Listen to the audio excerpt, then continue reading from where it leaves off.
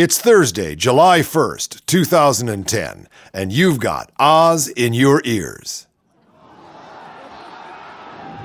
This is David Osmond for Radio Free Oz, and I'm backstage just off the main set of Afghan Gladiator. That's that hot new TV show that gives returning vets from AFPAC a chance to go back for another tour of counterinsurgency. Exciting show, and here's the winner of tonight's contest, the former National Guardsman who already revolved through 8 tours over there. It's PTSD First Class Crystal McStanley. Well, tell us something about yourself, Chris. Yes, sir. Well, I joined the Marines when I was 18 for on-the-job training, and it sure was because 3 days later I was in AFPAC. Oh, really? I want to go back, but they said I'm too used up, so I guess I showed them up. Well, I guess you did. Well, you must have brought home some souvenirs or something from your last tour, right? Yeah, PTSD, night sweats, the crabs, and I used to be a woman, but the Army took care of that last time I looked. Oh, really? Well, that's sad, but yet there's something comfortably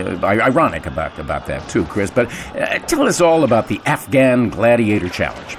Well, sure, sir. First, there's the pop-up firefights. I get 5 points for every turbine, and I lose 5 for every CD. That's collateral damage. I ended up just over even. Then there's the IED swamp thing. I had to drain the swamp and replace it with a girls' school without blowing anybody up. Nation building. Yeah, right. And then comes bribe the warlord stuff, It's tee up or get terminated on the Kabul to freaking nowhere highway. Cost me an arm and a leg. Oh, really? Glad it wasn't mine. Well, me too. Say, you survived those first 3 challenges, but how'd the big show end up? It ended up, man, in the poppy field. You have to dream your way out of it. Really? It's kind of like the war itself, huh? Well, tell me, how'd you do it? Well, I use my big jar here of Fratricide. It's a meth-enhanced electrolyte replacement system, and it keeps me up all day. Because, see, over there, they own the day and the night. It really doesn't matter. Well, so you won something, though, besides the tour to go back. Yeah, right? I get this case of Bud Light Lime. It's enough to get the general from Paris to Berlin in my new Hummer. The Army gave you a Hummer? Not just the down payment, but it's got robusted air conditioning and skin seats. Well, so that's your job. It's not a tough one. You're just driving the general. No, sir. Our orders are to clear, hold, and forget about it.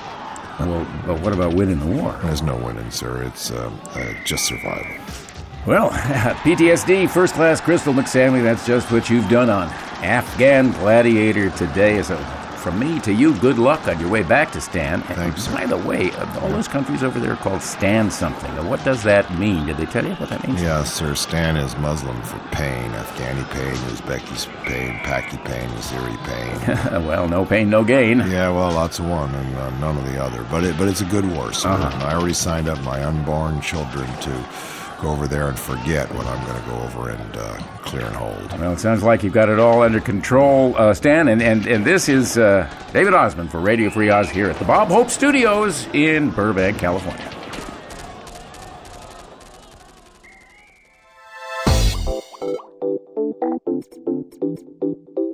Okay, Radio Free Oz. Once again, here we go. I'm your host, Peter Bergman, our co-host, David Osmond. Hi there, Pete. You know, that music behind us makes me feel lustful in my heart. What was it Jimmy Carter said? Lust in his heart. Lust in his heart. People just didn't understand the man. He was too Baptist for this country. Yeah, and not so conservative, just Baptist, just kind of one of those guys. Yeah, right. And one was enough. Yeah, I guess so. Well, didn't get reelected anyway. I got something on fears for you. Everybody's afraid of something. That's the way the country works these days. Right. Fear 'em up, fear 'em up. Right. Well, they took a one of those surveys in England as to what the top phobias were in England. And here's the top 3, Pete. See what you think. Number 1 was spiders. Really? Yep. Number 1, spiders. Number 2 was needles. And I don't mean Needles, California. No, you don't. Spiders and needles. Okay, put those together. Okay, here's number 3. Yeah. Clowns. Oh, clown phobia is always in the top 10. Doesn't surprise me. In America, it's not spiders. The number 1 phobia is talking in front of a group of strangers. It comes in first over drowning, burning to death, and falling off a building. That's absolutely true. You know, that's just where Americans are at. They would rather burn to death than stand up and talk to a group of strangers. Well, not us, Pete, because that's what we're doing right now, isn't my it? fear is standing up and talking to a group of spiders that have needles and look like clowns. But I'm a complicated kind of guy. Talking about complications, let me give you just briefly the background on this whole, McChrystal's gone. McChrystal's gone. One more round. Broke the McChrystal ceiling. Yes, he did. And they replaced him with David Petraeus, who fainted when he heard that he'd been replaced. And there's that picture of him, appearing with Biden and Obama. He's being propped up from behind. He's actually out cold, and his eyes have been... Maybe it's just one of those cutouts that they have. Could be. Well, no better way to keep your uniform clean and without creasing than just be a cutout. Okay, sure. Yeah, go ahead. Uniforms. All right. So, all right. what is it that prompted McChrystal to get into the kind of space where he could give that kind of interview? And, when Rolling Stone called him and said, here are the quotes, yada, yada, he said, okay. It's like, mass suicide. So it turns out that the Rolling Stone guy was to have an interview with him in Paris. On the plane to Berlin. He was going to take this trip. And it turned out because the volcano erupted, the Iceland volcano erupted, they had to take a bus, no plane, a bus from Paris to Berlin. And they brought along cases of Bud Light Lime, which is McChrystal's drink of choice. And the reporter says they drank the entire journey, everybody on board, and he became looser and looser and looser, and that's when he began to let it flow, just like any other drunken soldier. Well, why? It may be that he wanted to get out of this job in Afghanistan. Yeah. And the best way to do that was to get drunk and mouth off to a Rolling Stone guy. Rolling Stone! He must have known what he was. Hasn't he ever? No, probably hasn't read Rolling Stone. Gee, that's they ought to institute that at West Point. The Rolling Stone, awareness class. Yeah. Don't get yourself on the cover of Rolling Stone. My man, Carl Levin, senator from Michigan, and Jeff Merkley, Democrat of Oregon, are the principal authors of legislation to strictly limit banks and other financial firms to make speculative trades with their profits. Sounds like common sense to me. I mean, we used to go down to Mr. Brown at the bank. You didn't expect him to be in the back trading naked derivative credit swaps, while he was shooting himself up with Afghani white. The idea originated, this idea of keeping the banks from making speculative deals with their profits. It originated with former Fed chair and the Obama economic advisor, Paul Volcker. This guy, he's about 6'9", who strongly backs the Levin-Merkley proposal. But they're fighting Wall Street and an array of Democrats negotiating the final bill who want to include a loophole, right? A potentially devastating loophole that would allow these banks to invest in high-risk hedge funds. It's insanity. Aides and members insist it's not just banks pushing for the exemption. They claim that political math in the Senate has given Senator Scott Brown, he's the Republican that got elected in Massachusetts, who supports the loophole. It gives him veto power over the entire reform bill. Brown was the 60th vote for the Senate's legislation and has threatened to bolt if the loophole isn't included. Brown's defection would rob Democrats of the supermajority they need to break a filibuster. That's if the Republicans really want to filibuster over Wall Street reform at this time with the way that the populace feels about Wall Street reform. It's just part and parcel of the GOP self-destructing in front of our eyes. I mean, Senator Sessions, our man from Alabama, who said, I don't think I'm even going to attend the Kagan hearings. Now, he's the ranking minority member on the Judiciary Committee because there's another 1,300 pages of stuff from the Clinton White House that they won't release. Yeah, because of confidentiality. He has gotten 17,000 other pages on what she's done and what she said. But this is all part of the NOP destroying themselves in front of our eyes, So Levin says, on the other hand, he doubts Brown is the new decider. He says, I assume there's going to be some other Republicans that will vote for a conference report on financial reform. He assumes that. That may be a difficult assumption. This is the first group of opposing politicians that have voted in a block, 100%, no, almost all the time. But Levin says it's hard for me to believe that in this setting that there's not going to be some Republicans at least that will vote for reform of Wall Street. If that's true, it means that one person, one Republican, i.e. Brown, is not going to be able to have that kind of impact.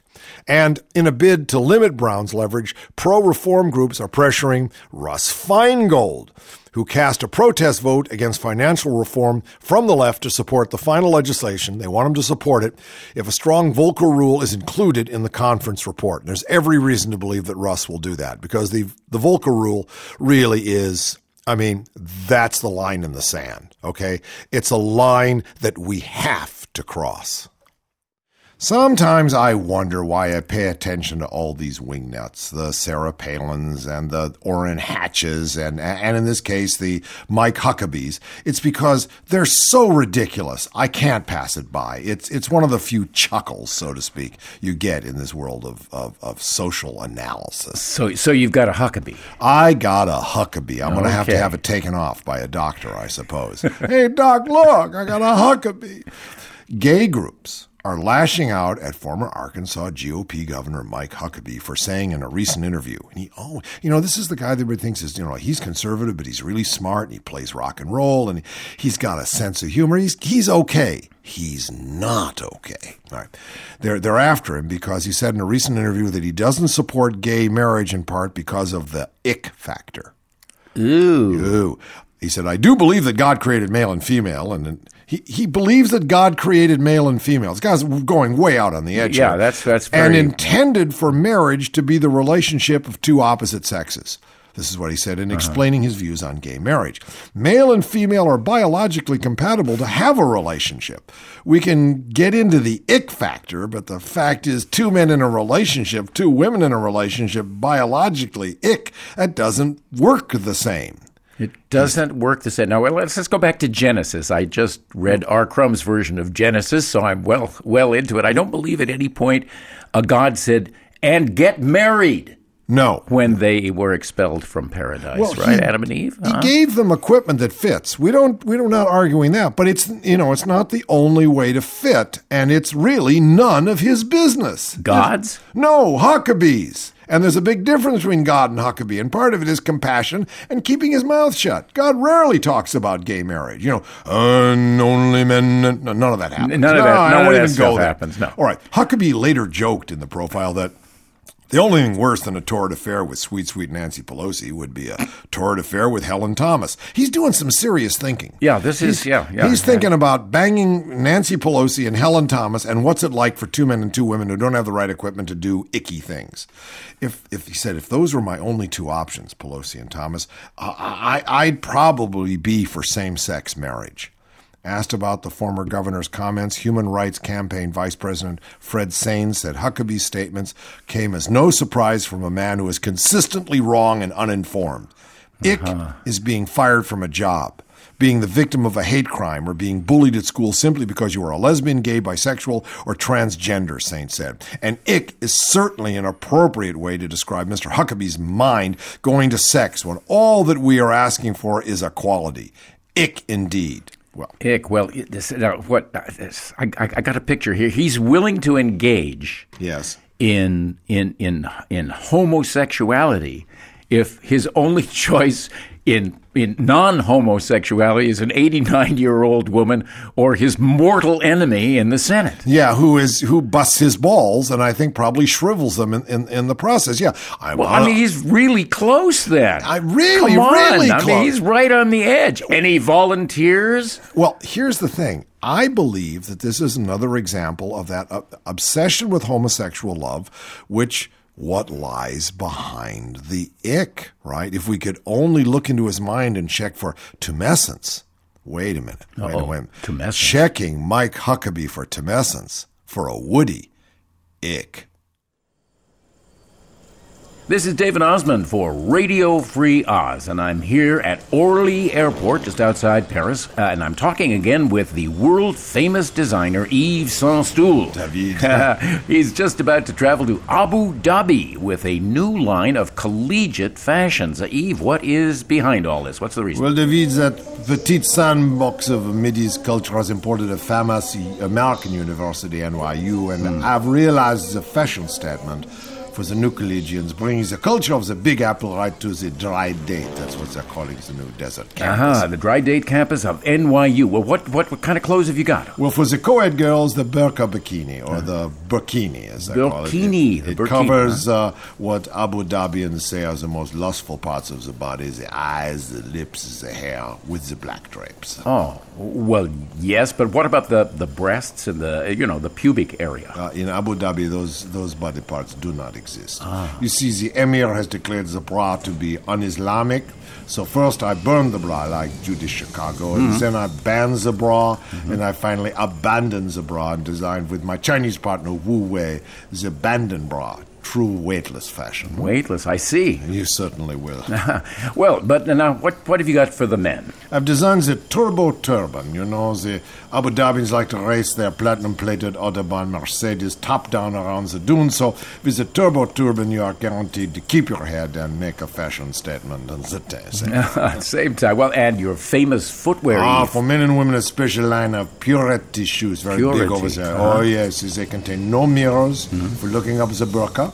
And they have not even one page of any holy book inside, and the heels are filled with hot sand for comfort and running away from terrorist activities. Oh, and what about sunglasses? I know that's a big line of yours. Certainement. I have designed for women the garbo bands, the iconic eye coverings of solid gold that are completely opaque when they are looked at by men. And for the men? Hues-ceramic aviators. Look at these. They look so cool all the time. And they look good with any kind of mustache. Oh, yeah. Oh, they look very nice with mine, I have to say. I look positively Middle Eastern. Well, what's your advice to new students there at Abu U? Well, they should bring their London fog along because the average daily temperature is a lucky 108. Well, I must go on. The Royal Abu Dhabi Airlines has a special flight for my models and me. I suppose they're all students. Of course. NYU features degrees in gold, in oil management, anti-democratic law, and abstract art history. Who knows, with a diploma from Abu Dhabi, you might become a Minister of Culture. A Minister of Culture? Is that a religious degree? It is now. Well, this is David Osmond for Radio Free Oz. I'm here at Orly Airport in Paris. Well, so there you have it, Pete. It looks like NYU is off to the Middle East, off to Abu Dhabi. Yeah, well, there could be some social issues. I mean, social issues. It may not be. The classrooms may be cool. They've got what they call the. They have to be cool. It's 108 there. They have the Abu Dhabi Louvre. The Guggenheim is going there. I mean, they're spending zillions of dollars, and Americans are going there to study with others. But, well, close by, Saudi Arabia. Yeah. Okay, judicial officials say a Saudi court has convicted 4 women and 11 men for mingling at a party and sentenced them to flogging and prison terms. The men, who are between 30 and 40, and 3 of the women, who are under the age of 30, were sentenced to an unspecified number of lashes and 1 to 2 year prison terms each. The 4th woman, a minor, was sentenced to 80 lashes and was not sent to prison. The ruling was handed down at a court in the northern town of Ayil. I can't pronounce all those glottal stops. Yep. The officials say the police saw the group partying until dawn last month. That's not the regular police. Those are the social police. Those are the police, aren't they? No, that's in Iran. You got guys? The social police. No, in Saudi Arabia, it's just the regular No, they police. come around there, too. There's women totally burqa'd up, and they come and bust you if you're showing your toes. She got 80 lashes. 80 lashes. The minor for partying. So if you're going to be going to NYU Abu Dhabi, just cool it, man. Just be real careful. No partying down at the university. That's going to be tough for those. They've really got to book learning, noses inside their books. They can't go and have a beer or two. Bud Light next door. No blackout drinking. What's college without blackout drinking?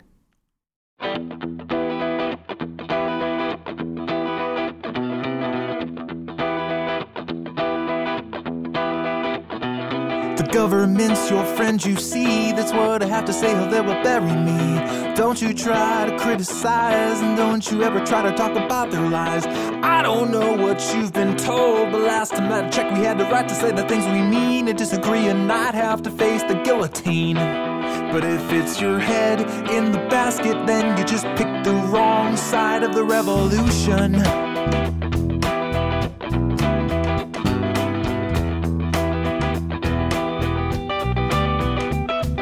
The Patriot Act is the riot act with a PAT. What that really means is that they're watching you and that they're really watching me. And anyone who disagrees is sure to lose their liberties. A patriot has got to keep his mouth shut. But if it's your head in the basket, then you just picked the wrong side of the revolution.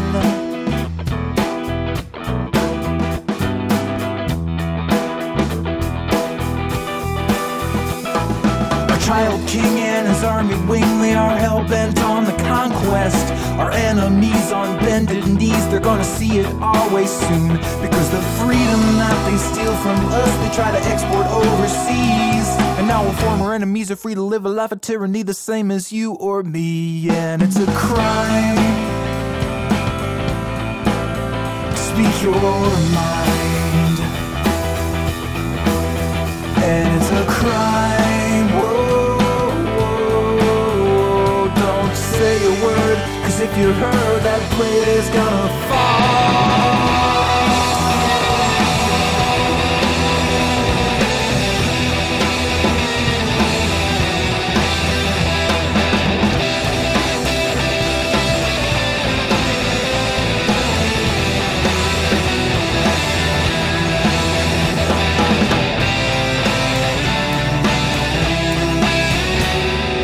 There's a place you ought to know, this shithole called Guantanamo, where the people who we cannot trust are safely kept away from us. Well, we never have to worry if they're guilty or not, because we stick them in a cell and they are soon forgotten, and they're out of sight and out of mind and out of luck. But if it's your head in the basket, then you just picked the wrong side of the revolution.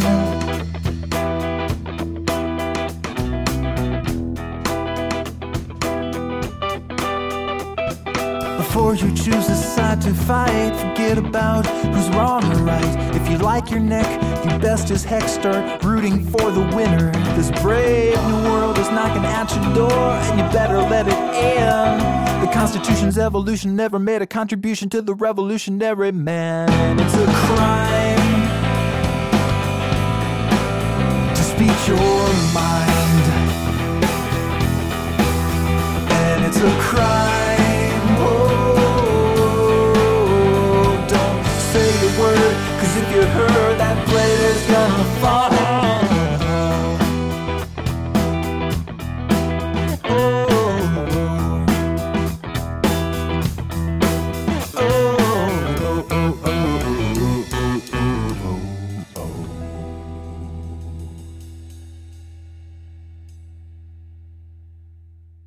You know, it's said that the immensity of the tragedy in the Gulf has basically diverted our attention from the debacle in Afghanistan. And that's probably true. But it's very difficult for us to understand what's going on over there, because it really is over there. It's very different. It's very distant. And it's really hard to figure out, because there's no one single front. It's not like, following the GIs across Europe. It's diffuse and it's unpredictable. McChrystal, our former head there, who had to step down, he was a real straight talker from time to time. He's the one that called Afghanistan a bleeding ulcer. Well, it's an ulcer that we're paying for. American taxpayers, this is from the Gray Lady, have inadvertently created a network of warlords across Afghanistan who are making millions of dollars escorting NATO convoys and operating outside the control of either the Afghan government or the American and NATO militaries. This is according to the results of a recent congressional investigation. The investigation, which was begun last year by the House Subcommittee for National Security, found that money given to these Afghan warlords often amounts to little more than mafia-style protection payments, with some NATO convoys that refuse to pay the warlords coming under attack. The subcommittee also uncovered evidence suggesting that American taxpayer money is making its way to the Taliban. My, oh my. Several trucking company supervisors told investigators that they believed the gunmen they hired to escort their convoys bribed the Taliban not to attack. The warlords, who were paid with American money, the investigator said, are undermining the legitimate Afghan government, and American soldiers and Marines are struggling to build a government that they are tearing down, and will most likely threaten the government long after the Americans and NATO leave. So yeah, we're not going to win. Yeah, we're going to leave, and we're going to leave it in the hands of warlords that we have been supporting. The source of the taxpayer money is a $2.1 billion contract called Host Nation Trucking, which pays for the movement of food and supplies to some 200 American bases across this arid, mountainous country, which in many places has no paved roads. Nation building with no roads. The 79-page report from Congress entitled Warlord Inc., I like that. I mean, that's right off of 60 Minutes, paints an anarchic picture of contemporary Afghanistan, with the country's major highways being controlled by groups of freelance gunmen who answer to no one and who are being paid for by the United States. Afghanistan, the investigation found, plays host to hundreds of unregistered private security companies employing as many as 70,000 largely unsupervised gunmen. So I was wrong. I said there was only poppies and rugs in Afghanistan. There was only like two jobs. Wrong. Poppies, rugs, and being an unsupervised gunman. Join your 70,000 other bros. The warlords, they say, thrive in a vacuum of government authority, and their interests are in fundamental conflict with U.S. aims to build a strong Afghan government, the report said. You know, that's what we do. We really believe that we can export democracy. It's naive, it's idealistic, and it's become totally counterproductive. We really believe that all we have to do is show up in these uniforms with all this McDonald's and all of these drones and all of these weapons and these nice Marine girls who want to go in and talk to the women hidden in burqas, and somehow they're all going to become middle-class Americans and live like all the folks in Colorado Springs or Toledo, Ohio. Well, you know, I mean, other people's cultures are not a failed attempt to be you. Long after the United States leaves Afghanistan, says the report, and the convoy security business shuts down, these warlords will likely continue to play a major role as autonomous centers of political, economic, and military power, the report said. Well, the report detailed episodes when trucking companies that refused to pay warlords to escort their trucks were attacked by the same men. A trucking company executive who refused to pay a Mr. Ruhula told investigators that his trucks were attacked by Mr. Ruhula's fighters. 1 or 2 or 10 or 20 of the 70,000 Ruhula-like hoodlums. His name should be Ruhudlam. Mr. Ruhudlam, the executive said, is willing to ruthlessly exploit the lack of military control along the routes on which he operates. Yeah, we're going to leave, and it's going to be a bunch of warlords. That's what it was before we got there. Well, you know, during this whole immigration thing, one of the things we've all been saying is, well, okay, it's not really the immigrants, right? It's the employers that give them the jobs that make this all possible. No jobs. Nobody's going to come over here to not earn money. They can do that by staying home. So now residents of a small Nebraska town, it's called Fremont, have passed a controversial law aimed at ridding the town of illegal immigrants, despite warnings that it could mean higher taxes and cuts in city services. So they're ready to sacrifice. Now, wait a minute. Now, how could getting rid of illegal immigrants lead to cutting services? The ordinance, which passed by 57 to 43, would fine landlords and employers in Fremont who house or hire illegal immigrants. So that's the deal, right? Okay. Officials in the town of 25,000 just west of Omaha, isn't everything west of Omaha, say it would cost up to $200,000 a year to enforce the law and up to $1 million to fight expected legal challenges. You've got to take a step, said Jerry Hart. These people are eloquent. You've got to take a step, said Jerry Hart, a leader of the petition drive to put the ordinance on the ballot. Hispanics make up about 8% of the town's population compared to about 4% in 2000. So they've doubled. The newspaper they're now said, visible. They're visible. Yeah, they're brown.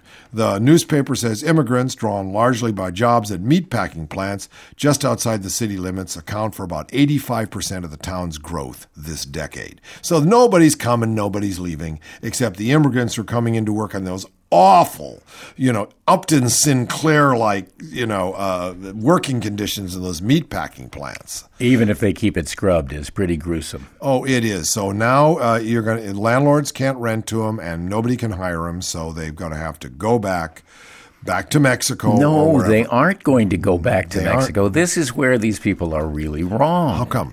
Well, because America is a land of immigrants, okay? Right. Yeah. I've heard a lot of people say that, on the left, I've heard the phrase that there is no such thing as an illegal, that everybody's legal, all people are legal. The only reason they're illegal is because, they didn't get their passport stamped at the border. Is that the difference? They don't even have a passport. They didn't even get their hand stamped at the border. They can't go back because they didn't get their hand stamped. That's right. Well, because it's once out, they can't come back into the rock concert called America because no stamp. I'm not familiar with the wilds of, where was it, Nebraska? Yeah. I'm not familiar, with there are no wilds. It's one long plain, flat thing with meatpacking plants on it. And our webmaster. But I do know what it looks like at the top of, let's say, Mulholland Drive and Coldwater Canyon. Yeah. There's a taqueria truck up there, and there's about 200 guys from south of the border who are cleaning everybody's houses, making everybody's hibiscuses look gorgeous, making all that grass just the perfect green and the perfect short. Are these people illegal? Am I supposed to check with this guy that I'm going to hire to fix my rose bushes? Is it interesting to me, or is it important to me, or is it some sort of national emergency that I'm going to say, Pedro, Well, where's your green card? Well, that would be legitimate if there were a lot of Shawns and Jasons standing there also looking for the job, but they ain't there because culturally they're not supported to do this kind of work. There is no television shows, with guys named Shawn and Jason and whatever they're, and the Tiffanys and Beverlys doing scut work. They're all, running around with tons of disposable income with no visible source. Or they employment. They just don't want a job, mowing your lawn. If at first you don't succeed, try again. Hours after that New Orleans judge struck down the Obama administration's moratorium on offshore drilling, Interior Secretary Ken Salazar announced that he will issue a new order reinstating the temporary ban. Salazar said in a statement that the new order will make clear why a 6-month moratorium is essential and include additional evidence that safety conditions are inadequate in deep water wells. That could have been a 60-year moratorium and not be a problem. Quote, based on this ever-growing evidence, he said, I will issue a new order in the coming days that eliminates any doubt that a moratorium is needed, appropriate, and within our authorities. Earlier, federal judge Marty Feldman said the Interior Department failed to justify the moratorium and that the failure of one rig does not mean all rigs are dangerous. So he ruled that the moratorium was out the door. We've learned later that Judge Marty, at least in 2008 and probably now, has a wide portfolio of stocks directly related to deep water drilling. Oh, Marty! Hi, neighbors. I'm Edgar Allan Poe, manager Bird of Prey Motors, and where you can follow the feathers under the sign of the Black Bird. If you've been turned down before, never more. Yes, that's right, Nick. Yes, that's my bird, Nick, and I guess I know a bird when I see one. Look, even if you've been killed in an auto accident and can't get your driver's license back from the police, we'll help you. Well, you know, usually it takes a lawyer to help a doctor to cure a policeman. Never more. But if it's action you want, well, we're all actors here. And here. And here. At all the Bird of Prey garages in Gotham and Metropolis. And now in Duckburg at Dockside at the corner of Sumpapuppet Avenue. Or Precision Auto Salvage and body belts and transmission problems, too. Hey, you come on down where the president stands under every car all day long. That's the Bird of Prey garages serving the Tri-City area since 10 o'clock. Every morning. Hey, when do we close? Never more. Never more. I will stand upon my head till this bird is dead at the Bird of Prey garage. And now it's time for Small Things Considered. Ooh, this is an itty-bitty one. Oh, yeah. You know, the Tea Party now has gotten to the point where they're eating their young. It didn't take long, right? The bunch of these guys in Florida insist that the real things, that there are real Tea Party people and non-real Tea Party people. All right. And Tea Partier, I guess he thinks he's real. Tim McClellan, a political strategist based in Pompano Beach, is suing the Florida Tea Party to prevent Tea Party candidates from winning because he says these 20 official Tea Party candidates aren't. They've got ties to the Democratic Party, and they are there as ringers to confuse voters. Oh. I'll be doing a junket to explain this to anybody who will listen. At least he knows what his limits are. He said in an interview, his approach, now here's what he's going to, will be to brand the candidates he considers fake by convincing everyone to call them the TEA party. TEA. Isn't that what it was? TEA. Okay. Instead of T, because you see on the ballot now, Tea Party people have TEA after them, but without any dashes. See, he wants T-E-A. The man is, it's a fool's errand, right? But what's interesting is that the Tea Party now actually thinks that there are real Tea Partiers and non-real Tea Partiers. You can tell the difference because what? Because why? You know, it's not like they have a campaign. They don't sign up. They don't pay dues. They just mill around and grumble. That's enough.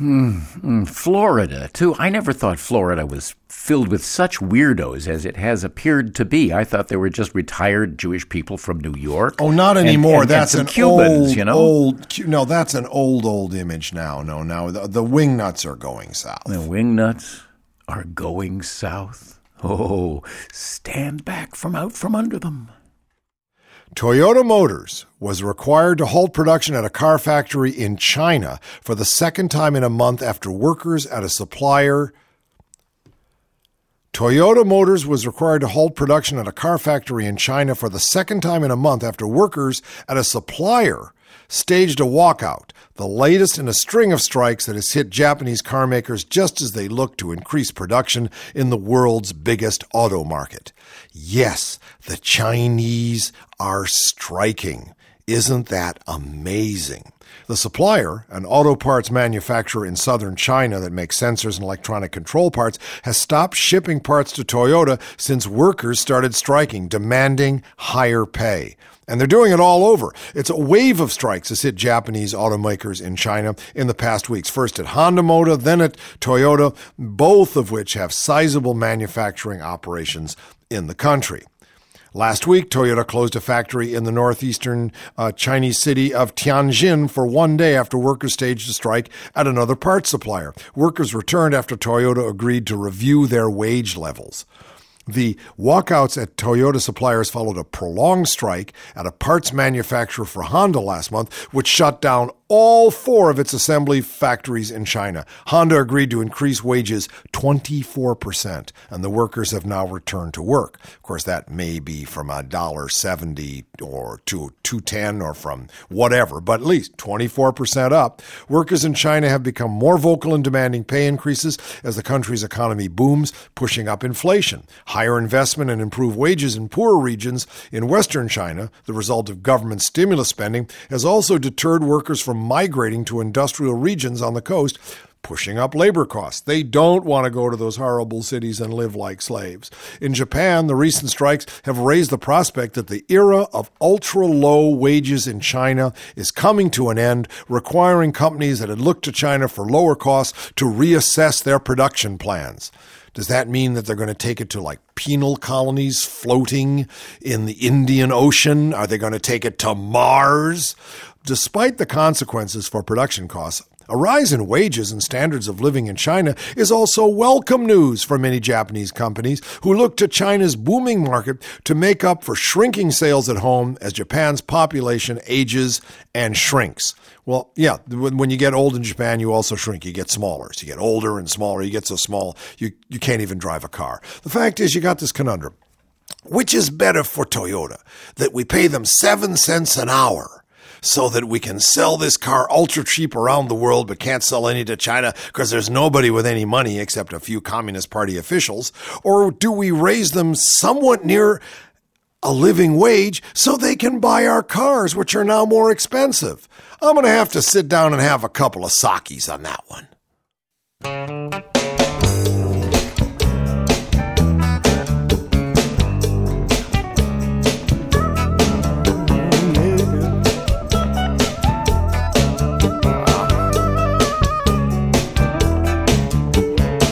Don't let science be your guide. Relax your soul and free your mind. When you turn a corner, take a look. You see your life is an open book. Hold your son with all your love. Never forget where we all come from. Take a minute and see your ray of sun. Look in the mirror at your love and don't run. We all have different abilities and disabilities, all right.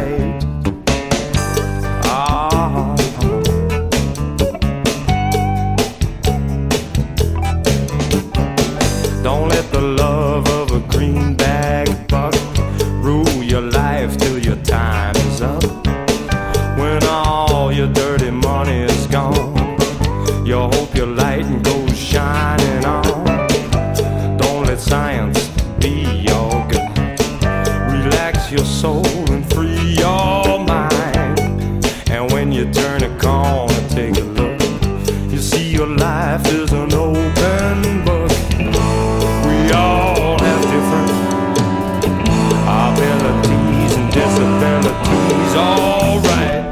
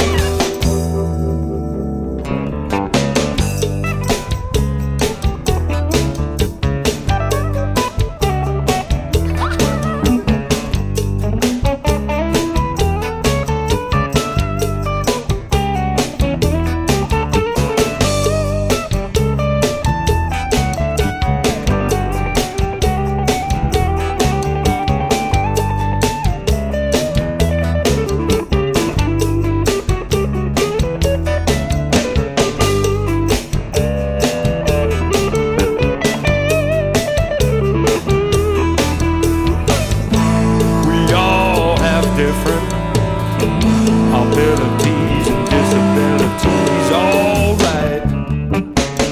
Oh, yeah.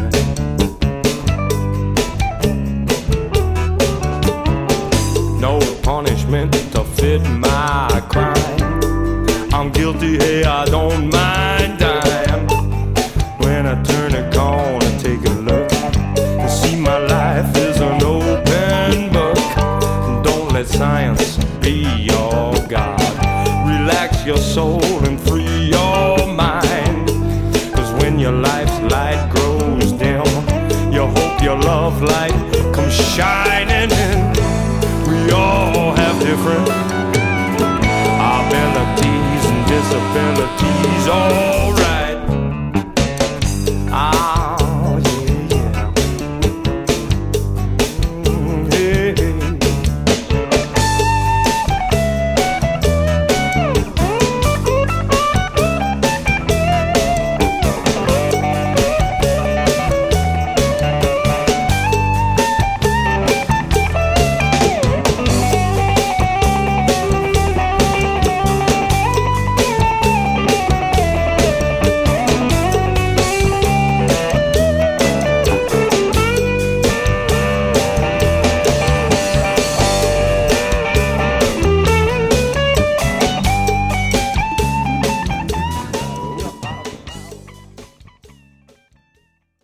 Okay, the mantra of counterinsurgency, which we hear time and time again, and Time magazine reminds us, is clear, hold, and build. You clear an area of insurgents, or people that look like insurgents, or are the cousins of insurgents. You hold the area, at least during the day. They usually own the night. And then you build. You help people build their little nation, their little village, their little whatever.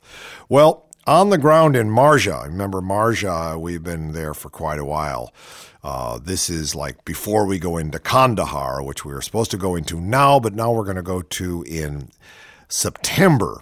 There's been a delay basically because things are going all wrong in Marja.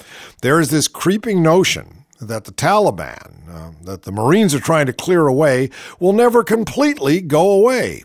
Quote, "It depends on what you mean when you say clear," says a Marine officer, whose 180 Marines patrol some 50 square kilometers in northern Marja. 180 Marines for 50 square kilometers. Not a large idea and not a large area, and who, like other commanders, likens the enemy to vapor. They're obviously not gone, and they're not going to be gone, and I think that the ultimate challenge of counterinsurgency is to get the preponderance of individuals who might choose to fight, depending on the day, depending on what's best for them, convincing them that in the long run it's more beneficial for them not to fight. Now, okay, that's the counterinsurgency philosophy. Let me go over that. Here we go. They're not going away, and here's what we got to do. Here's the ultimate challenge of counterinsurgency, right? We want to get the preponderance of individuals, whoever they are, who might choose to fight, might become insurgents, depending on the day when they're not tending the opium crop, depending on what's best for them, whether they're going to have themselves beheaded by the Taliban or paid by the Americans, convincing them that in the long run it's more beneficial for them not to fight. So basically every 9th century Afghani is going to make a risk assessment. That's the U.S. military stated goal in Marja, as it is in other areas of Afghanistan's volatile south, to persuade the local population to side with the government of Afghanistan over the Taliban. Of course, we now hear that Karzai and Pakistan and a lot of other people are trying to get together with the Taliban. So it ain't working. But it's a goal easier said than carried out, and in districts like Marja, it may well be impossible. Time magazine, when I grew up with Time magazine, it was really right of center. It was Henry Luce, and they ruled the Republican world. And now here's Time magazine telling us that the operations in Marja, which are really kind of the bellwether of Afghanistan, that getting it done may be impossible. To start with, Marja is just a swath of rural farmland, largely devoid of roads, electricity, and running water, where government never really existed. The area wasn't even defined as a district. In other words, Marja, as it is currently labeled, didn't exist before the February offensive there. How are we going to invade that place if it doesn't have a name? Okay, we better name it, then let's invade it. Let's clear it, hold it, and build it. Bring in that government in a box. Analysts say the situation in Marja highlights a set of larger problems that extend beyond the ground-level Marine commander's control. There are all sorts of problems with this idea that foreigners can show up and suddenly impose a government from above. says Alex Stick van Linschoten, now there's a name, a Kandahar-based researcher and analyst. There are all sorts of local structures that were there before, which are now being replaced by something new, he says, of the Marine-led Shuras and NATO-designed key leaders. Marines are running Shuras? No, well, wait a minute. They're just supposed to hit the beach. That's something that's a perennial feature of the foreign military intervention in southern Afghanistan. What I can make out from Marja is that it's a confused strategy at best, he says, and one that shouldn't necessarily be left to military commanders to interpret. Political things are being carried out more or less entirely by the U.S. military, which brings problems on its own. 18, 19, 20-year-old Marines are going in and nation building in Marja? Give me a break.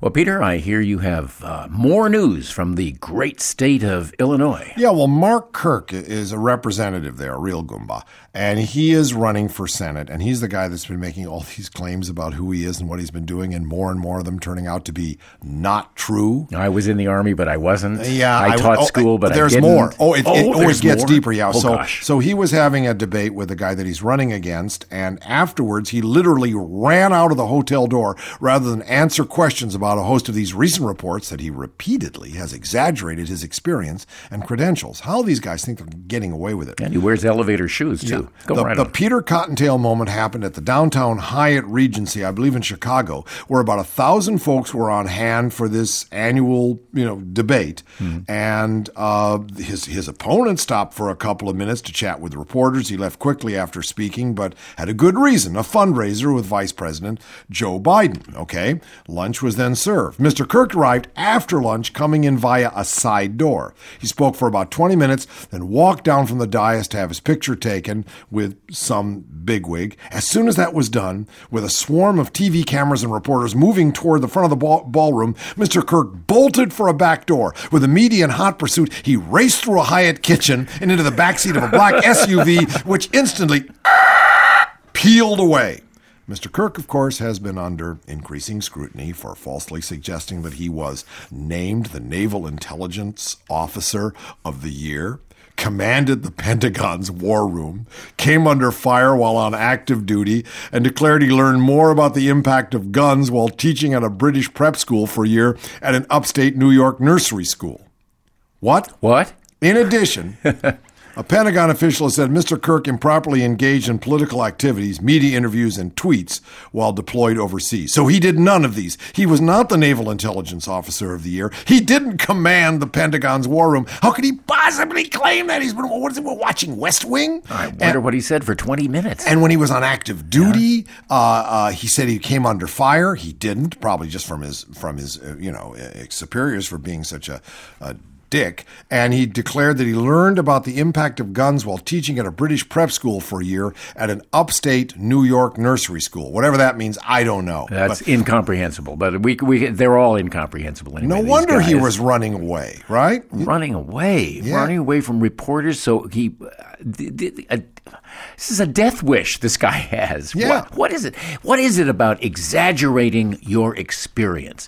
That anybody would think, public records show how much you made, where your house is, and whether or not you were in the Marines. And whether or not you ran the war room for the Pentagon. That's like a yes or a no. That's not like, I wonder, maybe he did. A lot of people do. They just kind of come and go and run that room. The man, it's low self-esteem, and I hope that he gets low voting numbers, too. Sometimes, Peter, I think we're just circling the drain. It goes in, it must come out. Fudd's Law. The show begins, the show ends, but not without some tangulation. Tangalize with Lipo. Here's a little one. Conversation among mountains. You ask why I live in these green mountains. I smile. Can't answer.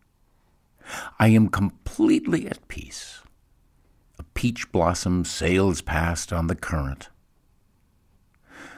There are worlds beyond this one. Radio Free Oz. It's a team effort. I'm your host, Peter Bergman. David Osmond, our co-host. Phil Fountain is head of the Oz Design Group. He's what makes the site so smart, so, I don't know, gorgeous. Tom Gedwillow makes sure that everything works on the web. Chaz Glass, he does the spreadsheets and keeps spreading. Dave Maloney, he records us. Bill McIntyre, he produces us. And Scott Wild keeps us alive in the world of social media. Coming again tomorrow.